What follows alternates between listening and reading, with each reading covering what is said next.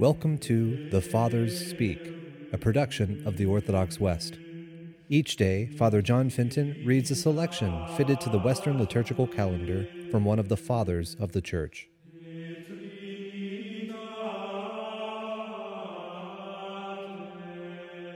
From a sermon by our Father among the Saints, Peter Chrysologus.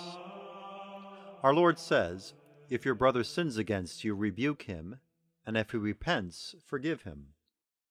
Come now, O man, and since God commands it, be God's deputy. Forgive sins. Be merciful regarding offenses. You yourself pardon any sins that have been committed against you, so that you do not now lose those features of divine power within you. Whatever you do not pardon for another, you will refuse for yourself in that other person. If your brother sins against you, rebuke him, he says. Rebuke as a judge, pardon as a brother, because charity joined to freedom, and freedom mingled with charity, both stifles fear and rouses one's brother. A brother has a fever when he does harm to his brother. A neighbor is delirious when he does wrong to his neighbor. He does not know what he is doing, and he is a stranger to his own humanity.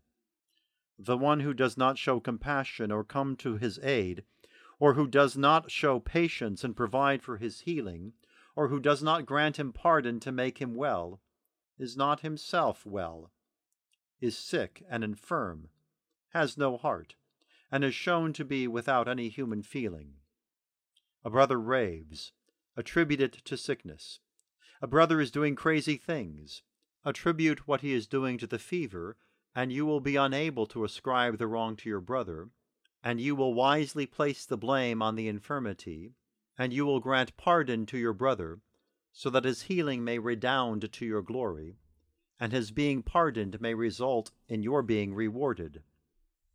So if your brother sins against you, our Lord says, rebuke him. If he repents, forgive him. No one who hears this should take it upon himself to be severe and forgiving, and with vain presumption impose some legal burden on his brother who offends him, and thus imagine that it is a hard thing to forgive offenses. A human being should call to mind that he is a sinner, and that he will sin, and then he will begin to love pardon, and not love vengeance. You hear that you have to forgive, and you do not hear that you have to be forgiven. Tomorrow you too will sin against the one who sinned against you today, and your judge will be the one who earlier was a defendant before you, and he will render you pardon if you have given it.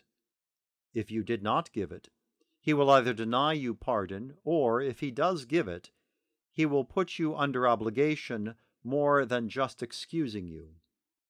Forgive the sinner, forgive the penitent, so that when you sin, the pardon you receive will be a recompense rather than a gift you do not deserve.